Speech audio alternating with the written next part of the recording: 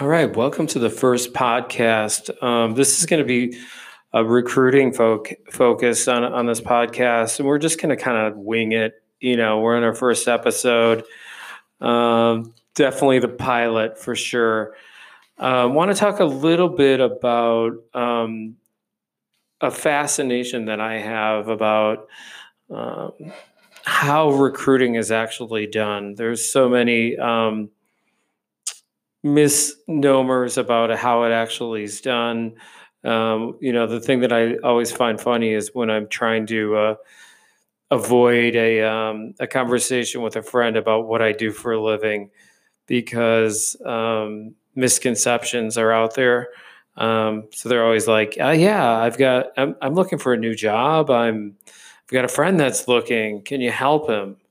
And the reality is that that's not what recruiters do per se. So it's more geared towards the client and working directly with the client.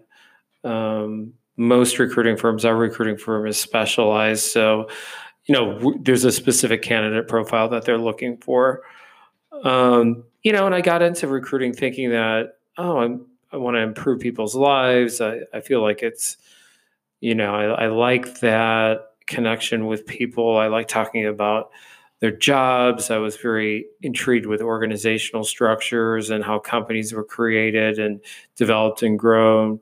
So I like talking to clients about, how their business is growing and developing, and how that relates to talent. So it was just a combination of putting that match together, but sort of fascinated with both sides of the coin. So it seemed like it was kind of a natural for me to get into the industry, and I started in 2005. Well, actually, I started in the 90s, right out of school, but that was sort of the dark days of recruiting where there was no internet, there was no Monster, there was nothing really. It was just pure headhunting and name generation. It was not that appealing to me because it was just not, it wasn't sophisticated at all. And it's just boiler room tactics. It was, it would have been humorous to hear how people name generated, and if I was watching a movie, but to actually do it myself was not appealing at all. So I got out of recruiting, got back in 12 years later. So thinking, hey, good intentions, trying to do good work for a company, building talent, talent finding jobs, openings to increase their livelihood. And since I've been doing that, I found that it's very different than that. I find it very interesting how recruiting firms are viewed from different HR managers, different owners, just kind of what they're looking for. And what seems like is most common is that they don't like to pay for a retainer, so they don't really want to invest a lot into a recruiter. They want to see what they can get from that recruiter. Really, it's more about seeing what they can get. Like, what do they have to offer? And when I was younger, I would always, I was very motivated. We've got people, right, that fit this area. We're specialized. We've got these people. They're just chomping at the bits for your job. We can provide those people for you. And, the more that I realize how, especially the last several years where unemployment's been very low and it's been a very candidate centric market, that it's just a fluid marketplace. And sometimes people don't think about it as a marketplace. They think about it as job openings. They don't think of like the labor market as a marketplace, just like they would think of the financial markets. And there's a component of that. But the thing that I always find interesting is how what I've noticed is as things have gotten quicker, it's almost like people are like, I'm looking for an account supervisor, group account supervisor, an account director, a VP account director, an account executive. I'm looking for all these people, and I've got a couple creative jobs, and I've got this and that. Now go find me those people. And they'll take like a period of time to like actually discuss um, a little bit about the jobs. Um, so we kind of like ask for an intake, having conversations about culture, kind of what they're going through, what their struggles have been, their challenges, what their upsides, their downsides, all of the things that we're looking for, and understanding them and why people would want to work for them, or who works well with them. So we try to do a deep dive, and it feels like that deep dive has definitely has become more shallow as the years have gone by. And people are just kind of like throwing out jobs and hoping for the best that they're going to find someone.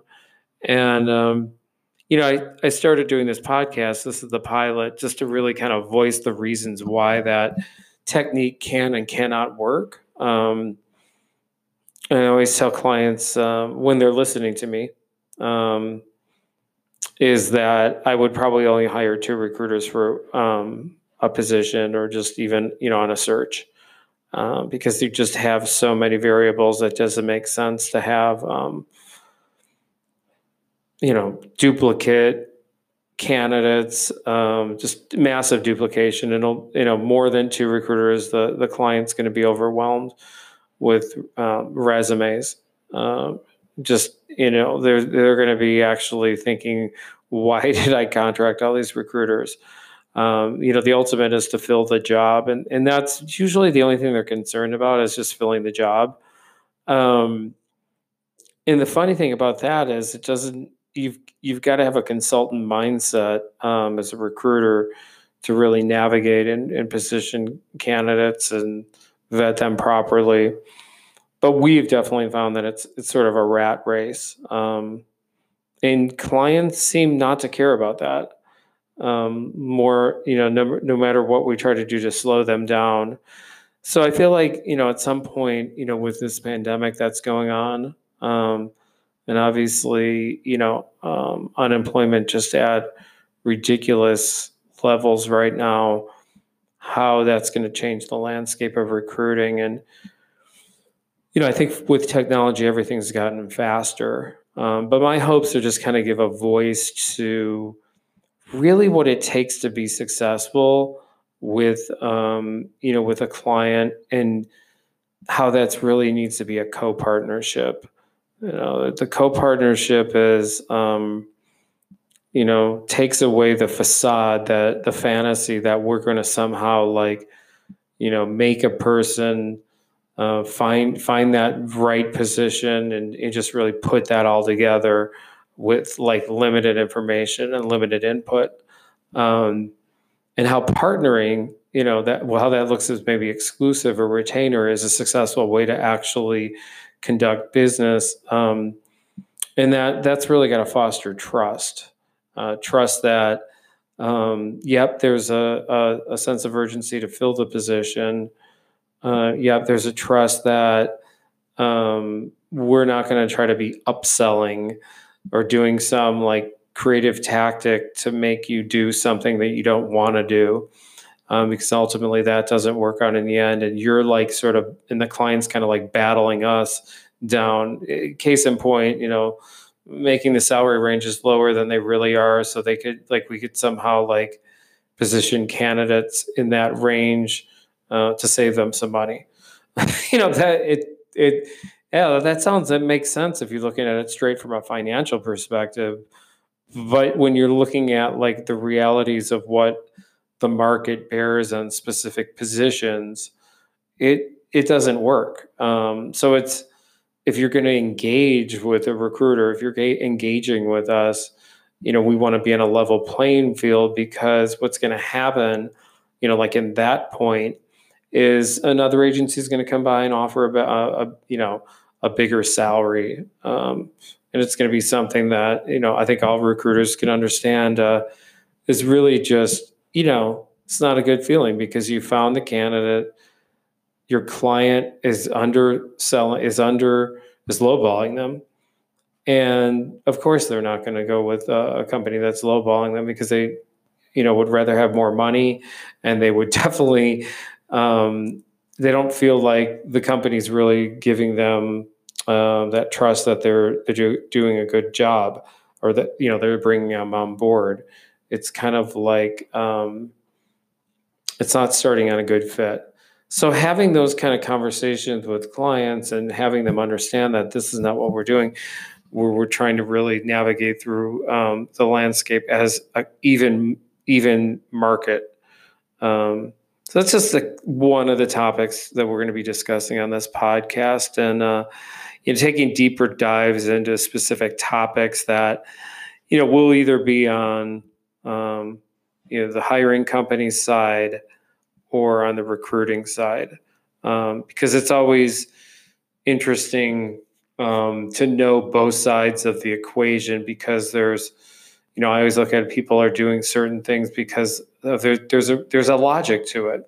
Whether it appears to be logical when you're on the other side of the aisle, it's important to know what that person's going through, or what that department or that company's going through, in order to really empathize with them, and be lock in step with people, and that's always challenging. So that's we'll talk about those different types of things and perceptions, and just fun stuff. Maybe definitely some comedy. I definitely want to have some humor, because I feel like recruiting is you don't have any humor in recruiting, you will go insane. That's a guarantee. So looking forward to it, and excited to start the journey. Everyone have a great Sunday night, and I hope everyone's navigating through this pandemic the best they can. I know it's been a challenge for us. We're in Chicago, and we're a 2-bedroom condo with a den, and my den's all of a sudden become an office. So, and that's what I was wanting to avoid, is having some division between home and work, and that's been challenging now. But I feel like what we all need to do is just kind of hone in what our passion is, and why, now that we've got more time on our hands, really, to take care of ourselves better, and to really get in tune with and how we're gonna live going forward. How are we gonna be? And that can start as quick as me putting a microphone into a computer that I've had for probably like 7 or 8 months, getting onto Anchor and actually just starting a podcast, and having some faith that this is the place I want to be. And so seize the day. Peace and love. Have a good one.